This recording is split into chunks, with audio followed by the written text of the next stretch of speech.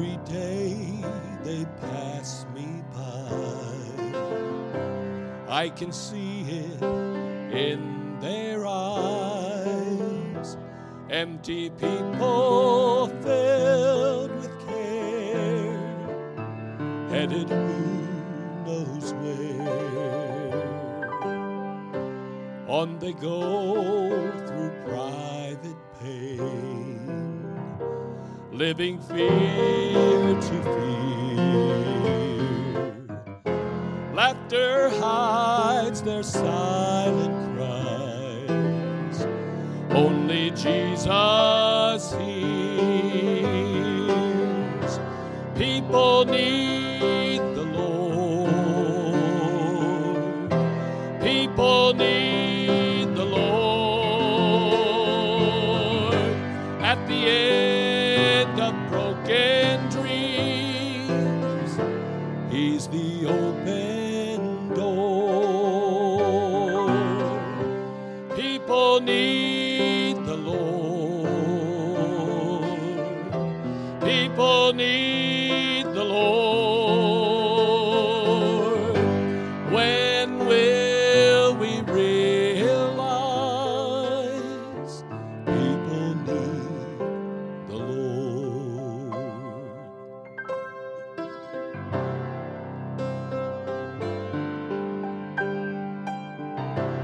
We are called to take His light to a world where wrong seems right.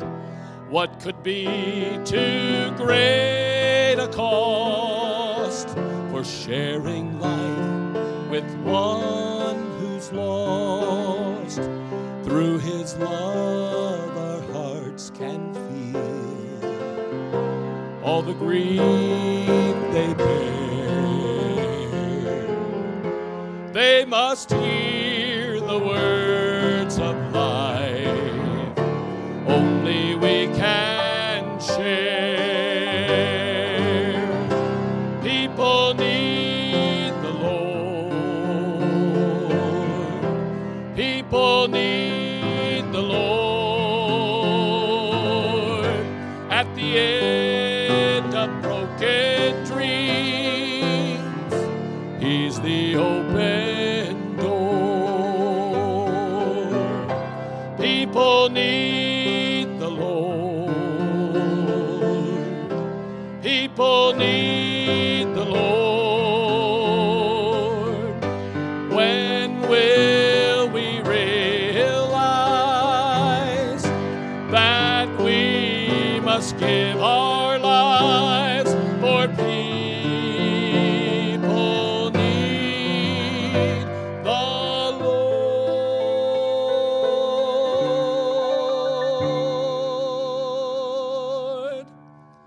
People need the Lord.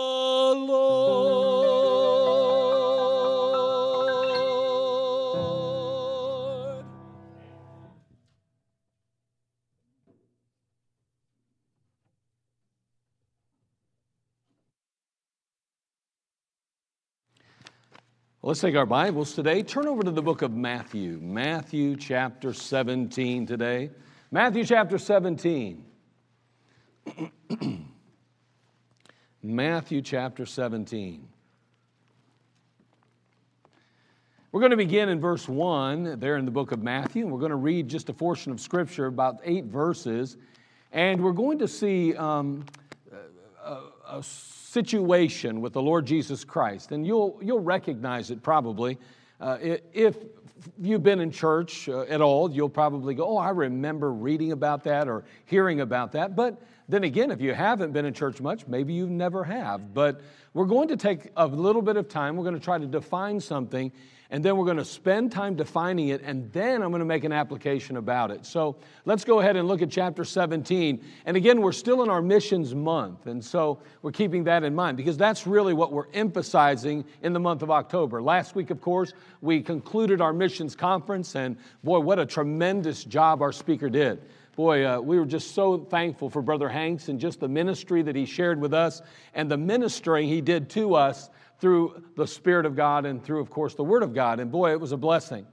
And we're taking up our faith promise offering. And last week we were right around, I think it was about $85,000 or something like that. And we're looking to see much more come in through the next couple of weeks. But again, we're in the month of missions. And so I want to focus and keep focusing on that a little bit this morning. Matthew chapter 17, beginning in verse 1, the Bible says, "And after 6 days Jesus taketh Peter, James, and John his brother, and bringeth them up into a high mountain apart, and was transfigured before them, and his face did shine as the sun, and his raiment was white as the light. And behold, there appeared unto them Moses and Elias talking with him. Then answered Peter and said unto Jesus, Lord, it is good for us to be here. If thou wilt, let us make here 3 tabernacles, one for thee, and one for Moses, and one for Elias. While he yet spake, behold, a bright cloud overshadowed them, and behold, a voice out of the cloud which said, This is my beloved Son, in whom I am well pleased. Hear ye him. When the disciples heard it, they fell on their face and were sore afraid. And Jesus came and touched them and said, Arise, and be not afraid. And when they had lifted up their eyes, they saw no man save Jesus only." Well, I don't know about you, but there's a lot of things we could learn, but this isn't really part of the message, but I do believe that it is something that ought to be noted. We have here some disciples who are rather zealous, aren't they? And for good cause. They've been traveling with Jesus Christ for some time, and obviously they had kind of understood that he is very unique and very special, to say the least. Now they see him transfigured before their very eyes, and there they also see Moses and Elias, and they say, Lord, if you would like, we'll build tabernacles to each and every one of you. But I want you to understand that Jesus does not share his glory with anyone else. I want you to know that God doesn't say it's all right to bow the knee to an idol and bow the knee to him. He says, no, I am the only God and the only true God. And therefore, no, fellas, you've got it all mixed up. You got it all wrong. You can't bow down to that idol, and you can't even make a tabernacle unto another man. If you want to build that tabernacle, you build it to me. You give me your best because I am the one and only God. But I want you to notice a phrase that stands out here. Of course, we know that this is a very significant passage because it is so, it's been preached about, it's been taught about so many times. Jesus Christ transfigured before their very eyes. But I want to ask the question, what is the significance of this particular phrase? Look at the beginning of the passage, verse 1. And after 6 days. Do you think that has any significance? Do you think that matters at all? Of course it matters, preacher. It's in the Bible. Every word of God matters. That's right. You are very wise. But again, the Bible specifically points out that after 6 days, he brings them up into this high mountain apart and was transfigured before them. Now, the word transfigured means changed in form. To be changed in form. Well, how was he changed in form? Well, in this particular case, Christ is described as some things. First of all, his face did shine as the sun. His raiment was white as the light, the Bible says. Now, I believe we've seen this somewhere else before. I think we read about it in the Word of God elsewhere. Turn, if you would, to Matthew chapter 28. Again, we're in Matthew chapter 17, but we're going to see a situation and a circumstance where once again it appears as though Christ takes on the same characteristics and qualities that we see here in chapter 17. Notice what it says in Matthew chapter 28. In verses 2 through 4, the Bible says, Matthew 28 verses 2 through 4, And behold, there was a great earthquake, For the angel of the Lord descended from heaven and came and rolled back the stone from the door and sat upon it. We know what's going on here. Jesus Christ has been crucified. He was buried. And now we're going to find Him resurrected from the dead. And the Bible says His countenance was like lightning and His raiment white as snow. And for fear of Him the keepers did shake and became as dead men. And that is not the passage I wanted you to read. Just testing your Bible understanding. Turn to Revelation chapter 1. Although that's a very good passage too. Very good. If we didn't already have a message, I'd preach on that right now. Notice what it says here in Revelation. Let me set the stage for this one. John begins the Revelation with a picture of what is called, or who is called, the Ancient of Days. And this Ancient of Days is none other than Jesus Christ Himself. Notice that we get a glimpse of the Master. This is going to take place after the resurrection. It takes place after the church age. But I want you to note the description here in Revelation 1:13. And in the midst of the 7 candlesticks, one like unto the Son of Man, Revelation 1:13. And in the midst of the 7 candlesticks, one like unto the Son of Man, clothed with a garment down to the foot, and girt about the paps with a golden girdle. His head and his hairs were white like wool, as white as snow, and his eyes were as a flame of fire, and his feet like unto fine brass, as if they burned in a furnace, and his voice as the sound of many waters. And he had in his right hand 7 stars, out of his mouth went out a sharp 2-edged sword, and his countenance was as the sun shineth in his strength, as the sun shineth in his strength. Now, again, I think there's a parallel here between what we see on that mount in chapter 17 and what we find in Revelation chapter 1. Now, I also think that there is an interesting correlation, and I'm not going to spend time on it, at how these angelic beings ultimately appear before mankind as well. But nonetheless, we see in Revelation chapter 1, verse 13 through 16, we see a character by the name of the Ancient of Days, is what he's ultimately called in the Old Testament. He is identified as the Son of Man here in Revelation chapter 1. It's amazing. We can go back to the Old Testament, we see the Ancient of Days. We go to the New Testament in Revelation, and we see a picture of that Ancient of Days here, and he's identified as the Son of Man. When we see this picture, we can't help but recognize that there's a correlation or something very similar between this transfigured Jesus in Matthew 17 and Christ in the midst of His church here, pictured in the midst of His church in chapter 1 of Revelation. Now, one day, we are going to find that Christ Himself is going to shine so bright that He's going to literally light up the New Jerusalem. In the book of Revelation 21:23, the Bible says, "And the city had no need of the sun, neither of the moon to shine in it, for the glory of God did lighten it, and the Lamb is the light thereof." So I guess as we look at the passage, we learn that after 6 days, we see that the Lord was transfigured. And what we get is a picture then of Christ in His glory. The glorified Christ. Now, I believe that there's a significance then to after 6 days. It was after 6 days that the disciples then see Christ in a glorified state, bright and shining, in a transformed state, a changed and formed state. What's the significance then? Turn, if you would, to 2 Peter chapter 3, verse 8. 2 Peter chapter 3, verse 8.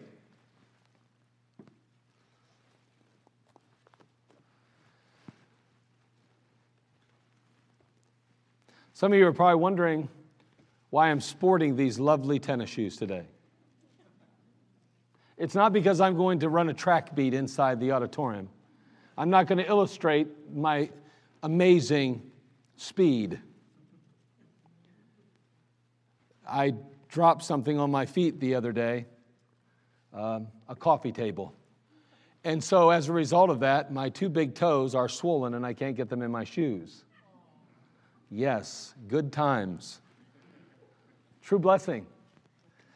I appreciate being able to get my feet in my shoes more than ever. So hopefully in the next few days, I'll be feeling a little bit better. They're better already today than they were 2 days ago.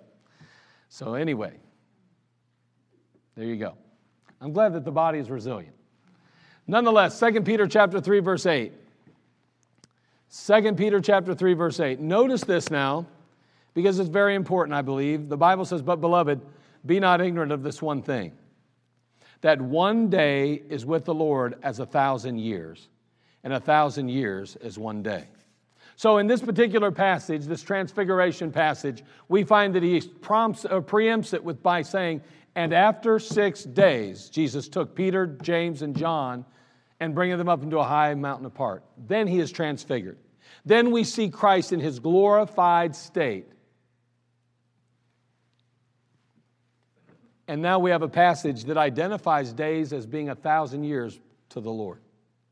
I think that's interesting. Do you realize that it was 2,000 years ago that Jesus Christ died on the cross? Approximately 2,000 years. Do you realize also that when David was on the earth, King David, that was 3,000 years ago basically? 1,000 BC.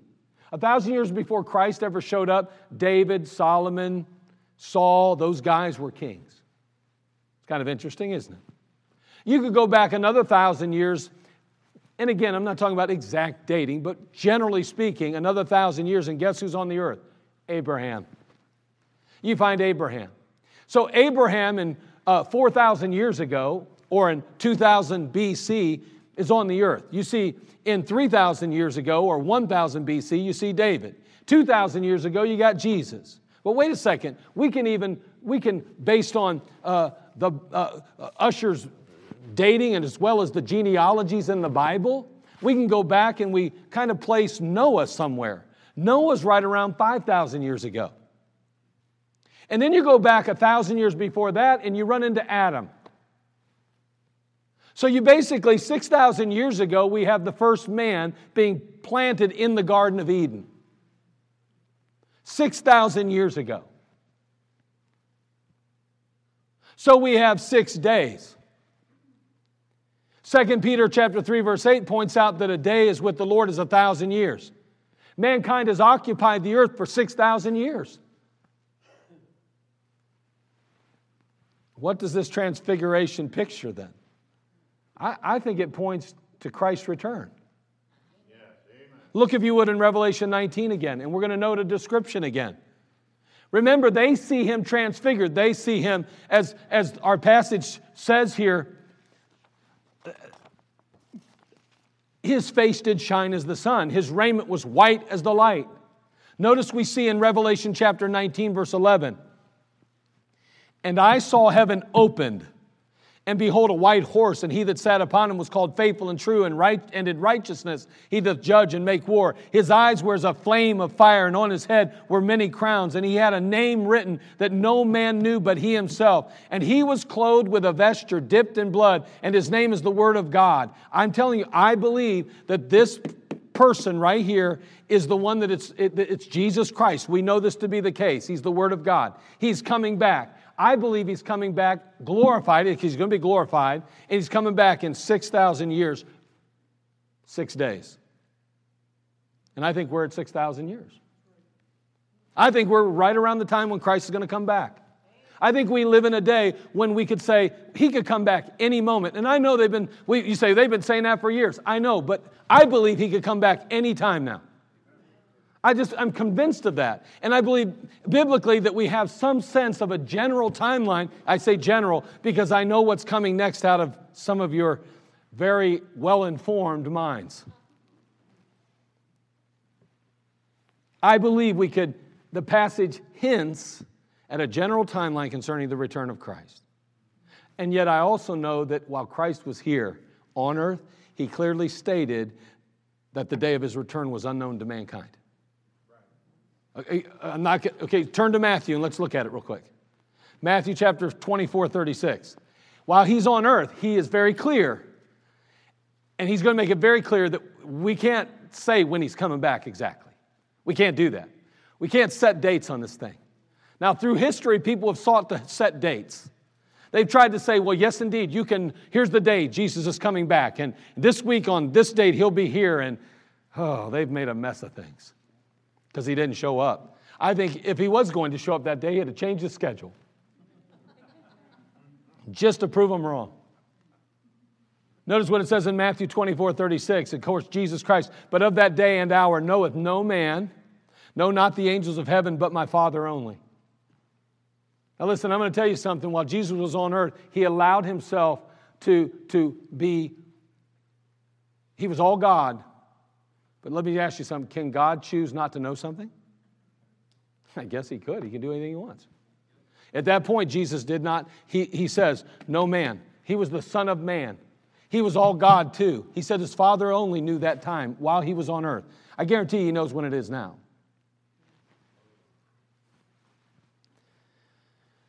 So we can't set a date. I get that. I understand it. I don't believe we can set the date now. I believe, again, as I'm going to mention here in just a moment, that we have reasons to believe that this passage can set or hint at a general timeline. Look, if you would, in 1 Thessalonians chapter 5. 1 Thessalonians chapter 5.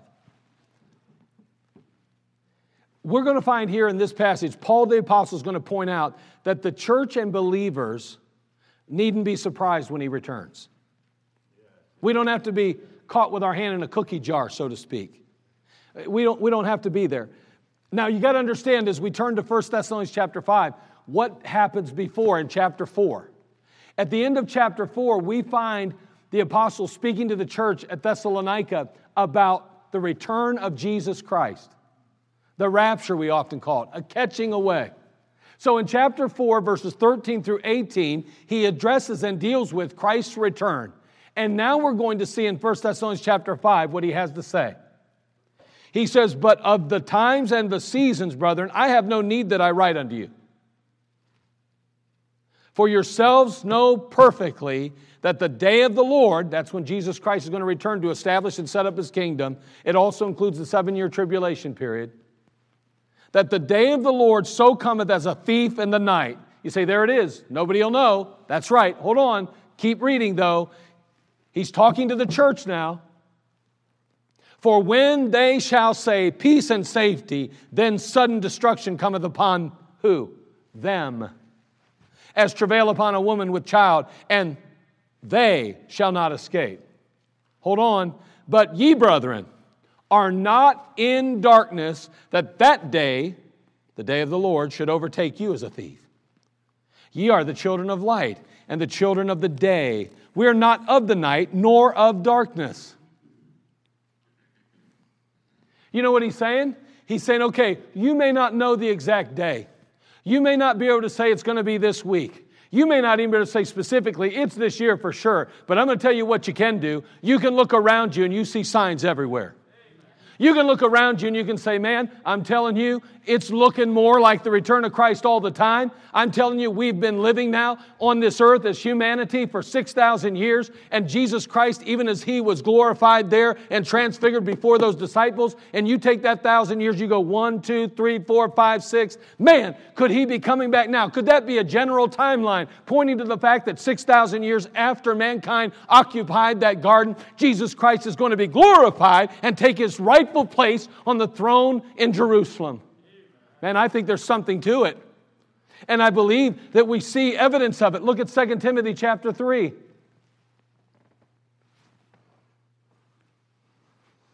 When we get to the message, I'll let you know. It's taking longer than I thought. It helped if I had all the passages in the right places. Look at 2 Timothy chapter 3. He's writing now to Timothy. Timothy would pastor the church at Ephesus. He says, this know also. Chapter 3, verse 1, 2 Timothy. This know also, that in the last days perilous times shall come. For men shall be lovers of their own selves, covetous, boasters, proud, blasphemers, disobedient to parents, unthankful, unholy, without natural affection, truce breakers, false accusers, incontinent, fierce, despisers of those that are good, traitors, heady, high-minded, lovers of pleasure, more than lovers of God, having a form of godliness, but denying the power thereof, from such turn away. Now, I'm going to tell you something. We know for a fact, according to the Word of God, it certainly seems to me, you know what? Can I just tell you this? I don't care about blood moons. You say, what are those? I have no idea. But everybody keeps telling me, man, the blood moons will tell you when Jesus is returning.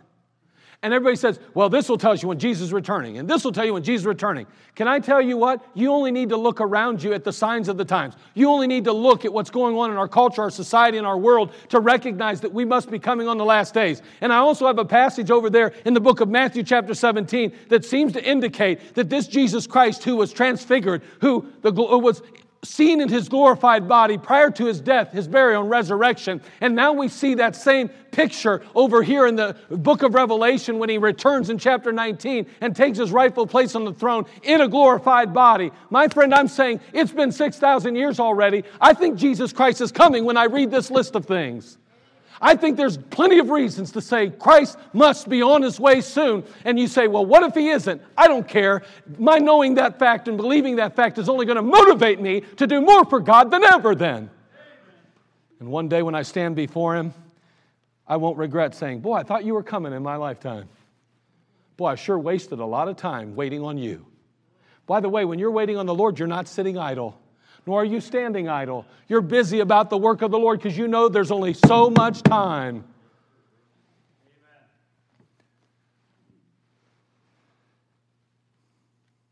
Look, if you would, in Psalms chapter 2, verse 1 through 5.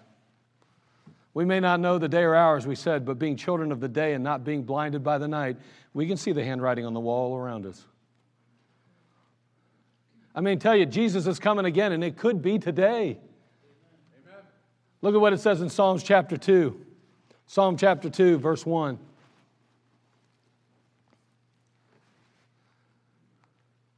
Why do the heathen rage and the people imagine a vain thing? That's a good question, isn't it? The kings of the earth set themselves, and the rulers take counsel together against the Lord and against his anointed, saying, let us break their bands asunder and cast away their cords from us. He that sitteth in the heavens shall laugh. The Lord shall have them in derision. Then shall he speak unto them in his wrath and vex them in his sore displeasure. Oh my. I don't know. I can't even imagine this. Think about it. The kings of the earth set themselves, and the rulers take counsel together against the Lord and against the anointed. Against his anointed, saying, let us break their bands asunder and cast away their cords from us. As futile as it may be, the kings of the earth firmly stand against the Lord, and they counsel together as to just how they can undermine his authority and do away with him and his word. It's crazy. I mean, he says, why do the heathen rage and the people imagine a vain thing? So obviously their plotting, their scheming is not going to work out well for them. We have seen evidence of this through the years as government and the national media have yoked up and have worked in tandem in order to communicate a narrative that is anti-Christ and anti-God in our world. It's not just America, it's around the world now. We've seen the removal of the Bible and prayer from our schools years ago. The sanctity of life was questioned and even discarded through abortion and assisted suicide. The removal of any Christian influence on the public domain. We think about the Ten Commandments being hauled off and scraped off and torn down and ripped apart and ripped away from our culture, our society. You can't show those Ten Commandments on any walls anymore. You can't have them in a courtroom anymore. Why?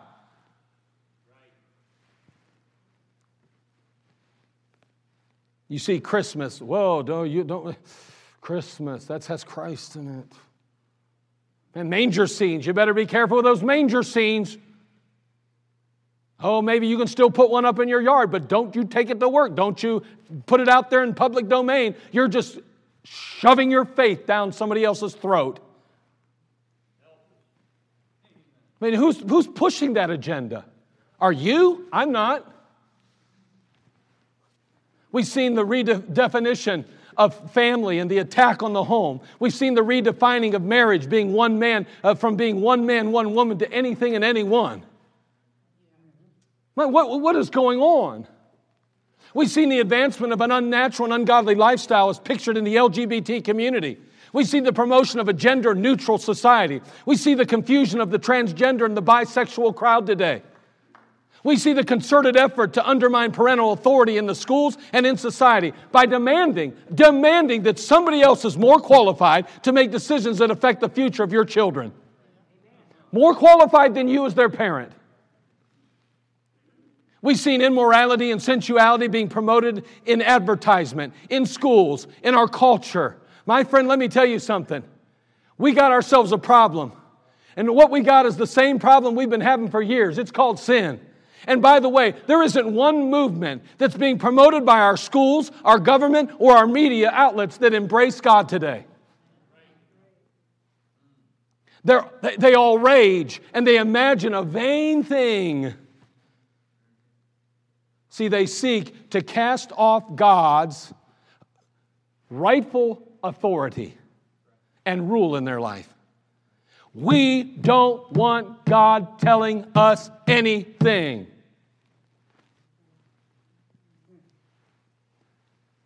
Rebellion is the word of our day, and it mirrors the futile and failed attempts of those in Genesis 11 at the Tower of Babel. I mean, think about it. Their folly was to build a city to reach heaven and to reach God, but without God. Their own gods. Without God is the goal. And it is the goal of an increasingly atheistic society and culture. It started so many years ago. I mean, think about you and I. Maybe you're over the age of 50, you're 60 or 70, and think about how the turn came at about the 1960s when all of a sudden we started just shoving evolution down the throats of children. Can I tell you that is a religion that is not based in truth? Amen. No, it's a theory. It is definitely a theory, but it is an ungodly theory, and it is an unscriptural theory, and it is simply turned into a religion today. It's no more science than the science we see dealing with COVID today. It's ridiculous. We don't care about truth anymore. All that matters is our ungodly narratives.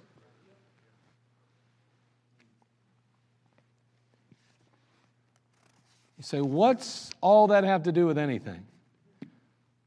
So after 6 days, Jesus will be seen glorified. I believe it's coming real soon. I believe the signs of the times are all around us. Hey, listen, I understand there have been cultures and civilizations that were far worse than ours. I understand that. I'm not going to stand here and tell you that America has sunk to the lowest that it can. I promise you it can go much lower, and it probably will.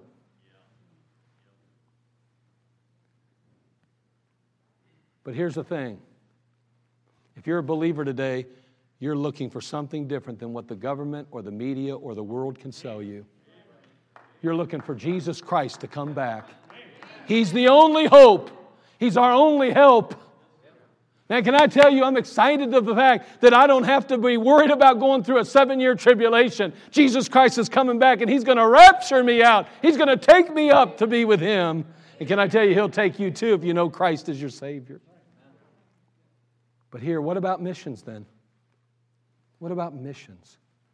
Well, the question is, if we only have a certain amount of time, if for some reason this is a general picture of the timeline that God has for humanity, if 6 days and the days are as 1,000 years unto the Lord, and they do add up, we're right around that time when we can expect to see those clouds separate. I don't know. Could He come back 2,000 years ago? He sure could have, and He'd have been justified in doing so. But can I tell you, He could wait another 2,000 years. That's His business. But I do think we have reason to believe that Jesus Christ is on His way. I don't know right now if He's in heaven right now getting the angels ready and the horses set up and preparing for our coming and then our return with Him. I don't know. But what I do know is this. It's got to be coming soon. And I'm looking forward to it. So what about missions then? I wonder who still needs reach with the gospel?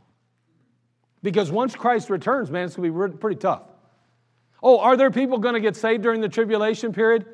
In a sense, yes. Not the exact way you are, but they'll get saved. See, the church won't be here and they won't be part of the body of Christ, but they'll get saved in a sense. But wait a second, the Bible makes it pretty clear in the book of Thessalonians that if they believe the lie, if they did not love the truth, that they'll believe the lie that the devil gives us. And that God sends. God sends a strong delusion, the Bible says.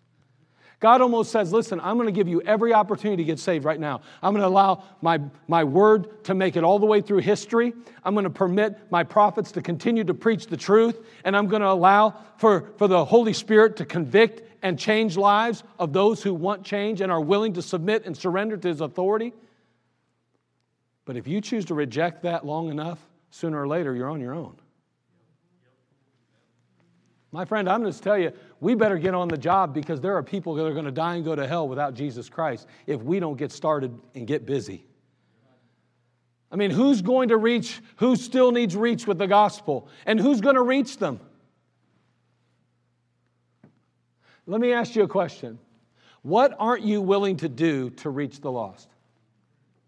Not what are you willing to do, what aren't you willing to do? What aren't you willing to do to reach the lost? That's a question I have to ask myself. Mark, what are you not willing to do to reach the lost? Well, I'm willing to do this and this. Yeah, but what aren't you willing to do? Because I think that reveals more often our heart than the other answer. Hey, listen, there isn't much time left. If what we're reading, if there's any relevance at all to those words in the passage, then after 6 days, and after 6 days, and after 6 days, if there's any relevance to that at all, we're drawing real close to His return. If the passage in Timothy shines any light on His return, which it does, I got to believe we're getting there pretty quick.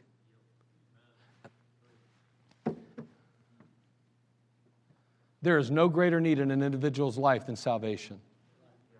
No greater need. And no greater need in a home than Christ at the helm. Therefore, our lives should be consumed with no greater sense of urgency than missions. Because really, when you think about it, missions represents everything God left us here to do. To seek and to save that which was lost. That's why He came. That's why we're here. He wants everybody on board with Him. He wants everybody saved. He wants everybody in heaven with Him one day. You say, but there are people that don't deserve to go. Yeah, you mean like you and me? Exactly. Yeah, you and me. Me and you then. I mean, we don't deserve to go. Who are we? Sinners. Who are we? The enemies of God prior to receiving and accepting Him? Who are we? We're nothing. We're nobodies. What is man that thou art mindful of him? We're nothing without Jesus Christ. Amen. Missions. All month we're talking about missions, and next week will be our final week. And yeah, we're still collecting our faith promise, and we're doing all of that, yes. But why are we doing that? Why the emphasis and why the missions conference and why the money spent to bring a speaker in and to do all of that? Why did we do that? Because He's coming back. When He comes back, you're either in or out. But I'll tell you what, He wants us to get as many in as we can. And that includes our family, our loved ones, our friends. Missions. Boy, it's important, isn't it? It truly is important. It ought to consume us. This thought of missions ought to be our greatest sense of urgency. You say, yeah, but I have a family, I have children. Well, what if they don't get saved? Where will they spend eternity? Missions. For forever telling everyone about Jesus. That's what it's really all about, including our children and our family and our loved ones, because He is the only way, the truth, and the life. No man cometh unto the Father but by me, he says. I don't know if you've prayed about what God's going to have you do for missions this year, but I would encourage you to do so if you haven't. And if you're visiting with us, we're not asking you to give a dime. We're so thankful that you're here today. Man, just you being here is so much a blessing to us. But even in your life, if you don't know Christ, you better settle that. You need to settle that. Because he is the only way. He said, neither is there salvation in any other, for there's none other name under heaven given among men whereby we must be saved. He said, but as many as received him, to them gave he power to become the sons of God. He said, he was wounded for our transgressions. He was wounded for our transgressions. He was bruised for our iniquities. The chastisement of our peace was upon him, and with his stripes we are healed. Man, thankfully, Jesus took our place on Calvary, paid for our sin. And can I encourage you to settle your soul salvation before you leave today? To make sure that you have called upon him. In just a moment, the music will play. If you've never trusted Christ, I have someone share from the Word of God just a couple simple scriptures that will kind of bring all this together and make it very clear this is what you need to do. Because the Bible says, whosoever shall call upon the name of the Lord shall be saved. You got to call on him. Will you do so today? And you're a child of God today. What aren't you willing to do to reach a world that's lost? Think about that. And maybe we need to take a moment today and come to an altar and say, Lord, show me what I need to do differently in order to truly impact my family and the world for you in a better way. I want to be more effective. Man, I'll tell you what, you will never regret that when you stand before the Lord Jesus Christ at the judgment seat. Father, we come to you. We thank you again for this time we've had together, and we just ask, Lord, you just work in our lives. Again, thank you for all you mean to us and all you do for us. But Lord, today, as we think about the fact that you're coming back, and Lord, if that little statement being defined by another passage of a day as 1,000 years to you, if that points in any way to a general timeline, then Lord, we're getting really close. And Lord, I believe it does, and I see evidence of a culture, a society that's truly matching up with Psalms chapter 2, and that is matching up with the book of 2 Timothy. And Lord, I don't want to get caught off guard. And Lord, I pray that not one in this room would get caught off guard, not one listening to live stream would get caught off guard, that Lord, we would be prepared for that moment. And that Lord, we would prepare others for that moment as well. Lord, we'll thank you. We'll praise you for what you'll do in our lives. Lord, if there be a lost man or woman, may they settle it today. And if there be a child of God who has allowed their minds, their efforts to be distracted away from their main purpose of reaching others and being a part of that process of winning the world to Jesus Christ, that they would finally refocus again today. Well, thank you in Christ's name. Amen. Let's all stand, every head bowed, every eye closed.